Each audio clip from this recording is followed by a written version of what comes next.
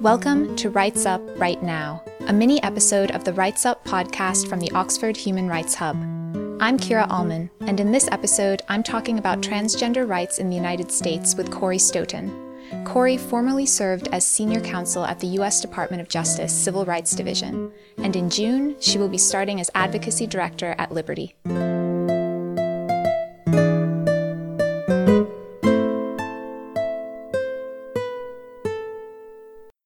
In May of 2016, the Obama administration issued federal guidance stating that transgender people are protected according to U.S. civil rights law preventing sex discrimination in schools.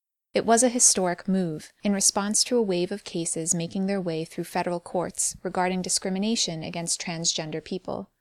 Many listeners will likely be familiar with a number of recent, high-profile discriminatory laws and civil rights cases involving the use of bathrooms in schools and other public buildings by transgender people. In February 2017, the newly elected Trump administration rescinded the federal guidance issued under President Obama, and the legal landscape on this issue instantly changed. Some cases had been decided in the lower courts based on that guidance, and their decisions now needed to be reviewed. There has been a greater recognition in general of transgender rights in recent years, alongside the increased public visibility of transgender people and a concerted transgender movement.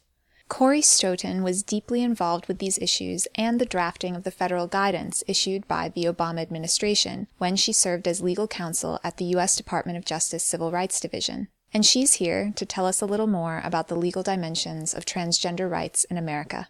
Thanks so much for joining me, Corey. Thanks so much. I think it's worth starting by talking about your background and how you've become involved in transgender rights issues. Yeah, so until January 2017, I was the senior counsel to the Assistant Attorney General for Civil Rights in the United States Department of Justice in the Obama administration. And one of the initiatives and priorities of the Obama administration's DOJ Civil Rights Division was to advance the rights of transgender people. And so in that capacity, we worked on ways to bolster and strengthen the coverage for transgender people under United States federal civil rights laws. And we used powers of litigation that the federal government has in the United States to attack anti-transgender actions by state and local governments across the country. So transgender rights were really a priority in the Department of Justice when you were there? Yes, and that was partly a function of demands of the moment and of the growing power and visibility of the transgender movement in the United States, which itself kind of sparked a big response from opponents of transgender rights and led to many state governments passing legislation that explicitly attacked transgender people. So in a way, it wasn't so much that the Obama administration came in saying, you know what, we're going to make transgender issues a number one priority. I think it was really more a fact that in America in that moment, transgender rights really rose in visibility, and that led to a backlash. And that meant the Obama administration, which has these powers to make sure that discrimination, explicit discrimination against any category of person, you know, that's protected under the law, is challenged, used those powers to kind of respond to that backlash to the growing visibility of transgender people and their demands for equal rights. What are the key legal questions when it comes to transgender rights? Well, there's a couple of different issues on transgender rights that have become, the focus of the movement for, equality. One of them is employment discrimination and the question of whether it's illegal to fire a person because they're transgender.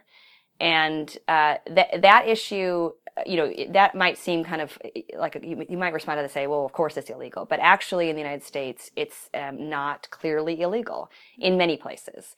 The United States has a federalist system of government. So there's the federal government, the United States federal government, the national government, and then there are state and local governments, which also can have their own laws. And there are some places in America where it clearly is illegal to fire a person or not hire a person or not promote a person because they are transgender, and solely because of that reason. But, the biggest and most powerful or most visible, anyway, federal civil rights laws are from the federal government. And there are protections, obviously, from discrimination based on race, and there are protections from discrimination and firing based on sex. And then that question became, well, what does sex mean? And, historically, for many years, the sex discrimination was thought of and used by women and men sometimes who were not hired solely because they are women or in some cases men. But then as transgender people became more visible and as their demands for equal rights took on greater strength and power, transgender people also said, well, sex and obviously this kind of is a category that makes sense. We've been fired or not given jobs because we're transgender, and so that's sex discrimination. And that's the fundamental question actually at the root of all of these issues, is the question of, in the United States anyway, the raging legal question is discrimination against transgender people, quote, sex discrimination in the laws that protect sex discrimination. So where do these rights and anti-discrimination law in general come from within U.S. law? So there's a couple of different places where the rights derive from. One is the United States Constitution, which has a provision guaranteeing equal protection of the laws. That provision has been interpreted to prevent intentional discrimination against people based on race and, again, based on sex. And so, again, that debate comes up about the meaning of the word sex. What does sex mean? Does it just mean, women, cisgender women not getting a job and a man getting a job instead? Or does it, mean kind of what we've sometimes called like sex-related characteristics, including being transgender? And so that's one source. There's also federal statutes, laws passed by Congress that also, protect against sex discrimination. And there's a couple, those statutes tend to be divided up by subject. So there's a Civil Rights Act called Title VII of the Civil Rights Act, which is about employment discrimination. And again, that has that language, based on the basis of sex. And there's a statute called Title IX, which is about educational opportunities and says that no person shall be denied educational opportunities on the basis of sex. So it's this kind of cluster of both constitutional protections and statutes, laws, that prohibit sex discrimination that are at the heart of this debate about whether transgender people are included in that concept of sex discrimination or not. Every time we talk about U.S. law on this podcast, we always have to come back to the way that the federal government interacts with individual states. How does that relationship affect this issue, the question of protecting transgender rights? Yeah, so the relationship between the state and federal governments is a really important dynamic to understand to figure out what's going on with transgender rights. Because on the one hand, you have more progressive states like California that are passing laws that make it very clear explicitly that gender identity is kind of a component of this notion of anti-discrimination, and transgender people absolutely are protected from, adverse actions based on them being transgender. On the other hand, you have some states that are going in the other direction and are passing laws that explicitly codify discrimination into state laws. And the biggest example of that, recently is North Carolina, the state of North Carolina, which passed a law called HB 2. It prohibited transgender people from using gender-appropriate bathrooms and changing facilities across the state, in public bathrooms in the state. So that would include bathrooms in a public university, like the University of North Carolina, a huge state university. And it would include not just students, but people who were attending a football game or a basketball game at the UNC campus. It included any state employee in their workplace. And so that was really a frontal attack on the identity of transgender people, because it's not just about bathrooms, right? But if you're working and you can't use the bathroom that you're comfortable in and safe in, if you're a student and you have to walk miles away to find a bathroom, that you can use and you're comfortable in, and you can't use it, you're going to miss class and be late for class. I mean, that's a really big deal, and it really functionally excludes transgender people from public life. So the federal government can look at state laws like that and use powers that the federal government has to enforce federal civil rights laws to compel states in this weird way, right? It's, the thing about federalism is the federal government can't always tell state governments what to do in a really direct sense.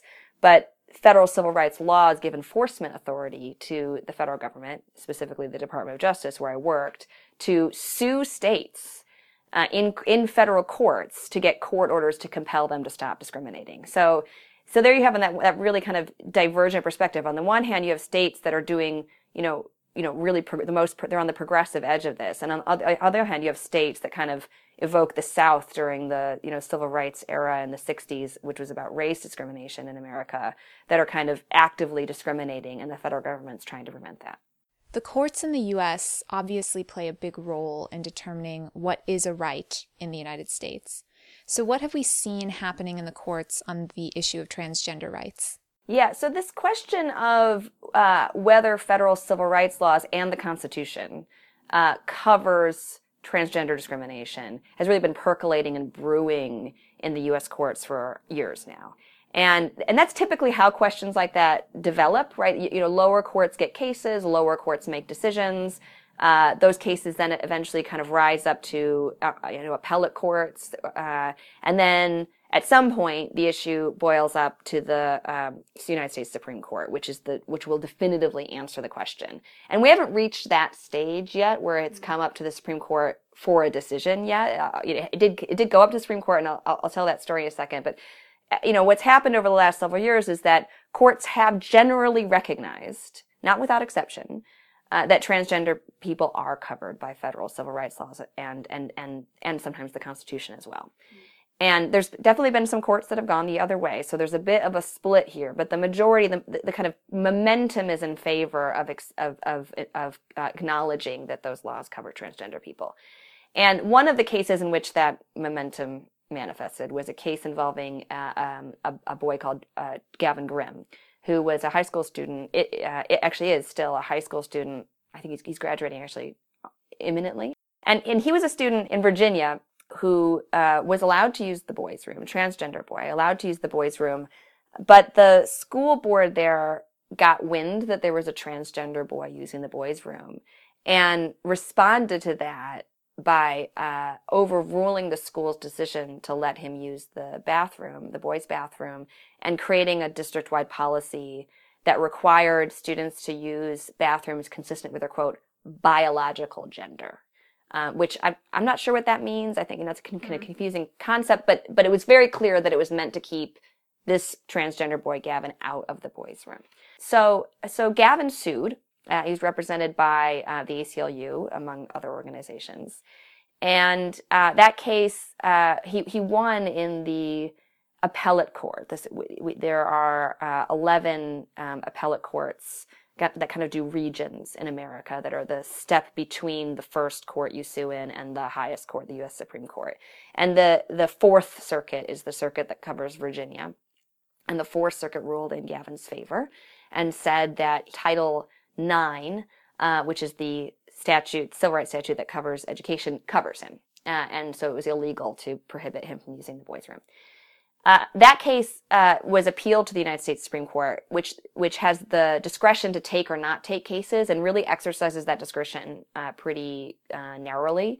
And when they initially took the case, a lot of people were really surprised because although there had been a number of cases at the lower level, the district court level we call it, there hadn't been that many appellate court rulings on this question, but they took the case. And then what happened in the middle of that was an election and a change of administration.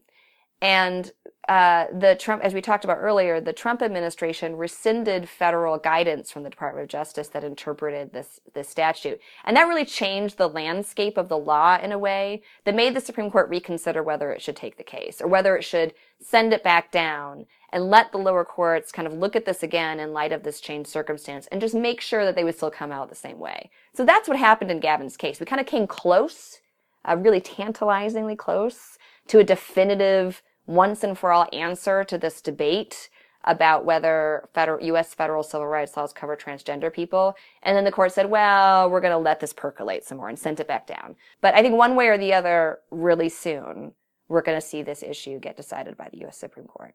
What are the differences between the Trump and Obama administrations on transgender rights? What does the Trump administration being in office mean for the future of this legal question, do you think? Yeah, so that's a really interesting question. I mean, in one sense, it doesn't mean that much because transgender people are out there fighting for their rights and they're continuing to press for those rights themselves, and they have the tools to do that, and they don't need the federal government to do anything to kind of make that happen. So I think this question, is still going to progress. So in that sense, it doesn't make that much difference. And it is the fact that the Trump administration isn't using the enforcement powers that it had the same way the Obama administration is, isn't going to stop anything. On the other hand, I think what the Obama administration did while it was there was really transformative in a movement sense, and in a legal sense, for two reasons. In a movement sense, in the United States, as I think in the UK, we're in a moment of really increased visibility of transgender people and of transgender rights. And there's a lot of places across the country and across the world where people are having conversations about being transgender that just weren't taking place, even a few years ago. And, those conversations have to happen. And there's, I count myself among the people who really late in life had to come to an understanding of what it means to be transgender and realize that, in fact, I had known transgender people, even dating back to my childhood, but hadn't had the kind of familiarity with what that means and the kind of context for understanding it that I needed and that I have now. And I think that, again, those conversations are happening all over the place. And when the Attorney General of the United States, Loretta Lynch, who's the Attorney General in the last Attorney General in the Obama administration, stood up when we filed that case in North Carolina and spoke to America about the need to respect transgender rights and analogized the recognition of equality for transgender people to the need to recognize the equality of all kinds of groups dating back to the struggle for race equality in America, which she has a very deep personal connection to. I think that was a really transformative moment. And it was really one of the most magical moments for me working at DOJ. So I think that was really, the movement would have happened anyway. I think transgender people would have vindicated their own rights, and that movement started long before the Attorney General said anything and will continue long after. But I think it was a great contribution to kind of opening and broadening those conversations and kind of validating and respecting transgender people. In a legal sense, I think it also helped because, the federal government has now said this is the valid interpretation of the law, right? It couldn't have been clearer that the Obama administration felt that there's no logical way to read federal civil rights laws about sex discrimination and not have that include transgender people. And although, again, I think that argument was always out there, it was always a good argument, there is a certain amount of legitimacy and, stamp of legitimacy that you get when the administration, the federal government, which is very small c conservative when it comes to interpreting laws, says this is the right interpretation of the law. And even if the Trump administration one day comes out and says, we have the opposite interpretation, which they have not done yet, they've just rolled back to kind of neutral right now. Even if they do that, that statement will have a lot less credibility because, it's a flip-flop, right? And it just kind of, I think we're just at a different place now in terms of the strength of that legal argument than we would have been before the Obama administration took those steps. In the U.S., we tend not to talk about questions of rights as human rights. We usually have debates about civil rights under the Constitution. Is the concept of human rights being invoked here at all with regard to transgender rights? Should we talk about this as a human right? Or is this a totally different conversation in the U.S.? Yeah, that's a great question. I have such a narrow perspective on that because I'm a lawyer, so I think in terms of constitutions and statutes and policies and kind of legal guidances and, that's not a really human way to look at the world, but I can't help it. It's like, my mental training. So I do think, my vocabulary around this is all about civil rights. And that's because that's the legal framework we have in America. Our constitutional rights and our statutory rights speak in the language of civil rights. And so those are the tools that I have at my disposal as kind of an ally of this movement for transgender rights to use and try to, I feel like what we were doing in the Obama administration was kind of using those tools to protect transgender people because they do, and because that's the job of the Civil Rights Division in the Obama administration was to enforce, and in any administration is to enforce those civil rights laws, and so those are tools that are available. The kind of really deep intellectual question you just asked about what's the right way to frame it and what value could a human rights framing bring to that. I feel like I'm way out of my league on that. And I think it's a great question, and I would love to, learn more about it. But in America, I think largely because it's the way that other movements have framed their challenges for equality and respect under the law. That's kind of the framework that's there. I do think it's one of obviously the kind of having a constitution is probably the single defining difference between the United States and the United Kingdom on a legal basis. I don't know, probably some legal scholar would disagree with me, but it's a huge difference, right? And it's really interesting because in America, to say something is a constitutional right, what that means emotionally and socially and culturally is that it's inviolable, right? It's inherent, it's fundamental. Even though as a technical legal matter, I mean, you can amend the Constitution. There's a process for it. It's written into the very Constitution. But that happens so rarely, and that reality isn't even really present in the cultural understanding of what a constitutional right is. So when you talk about constitutional rights, and for similar reasons when you talk about civil rights, because these statutes that we've been talking about that protect against sex discrimination, the newest one is almost 4 decades old, or perhaps even 4 decades, from 1972. And the other ones date back even deeper into the civil rights era. And because they emerged from that struggle, they also, I think, have an element of really fundamentalness to them.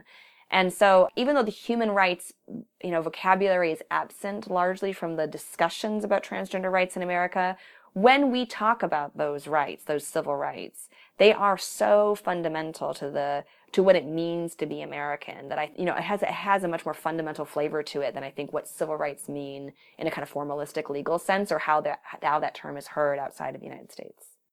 Okay, well, thank you again, Corey, for joining me to talk about these issues. Thanks so much for having me. This has been great. Rights Up, Right Now is a podcast from the Oxford Human Rights Hub. Subscribe on iTunes or follow us on SoundCloud.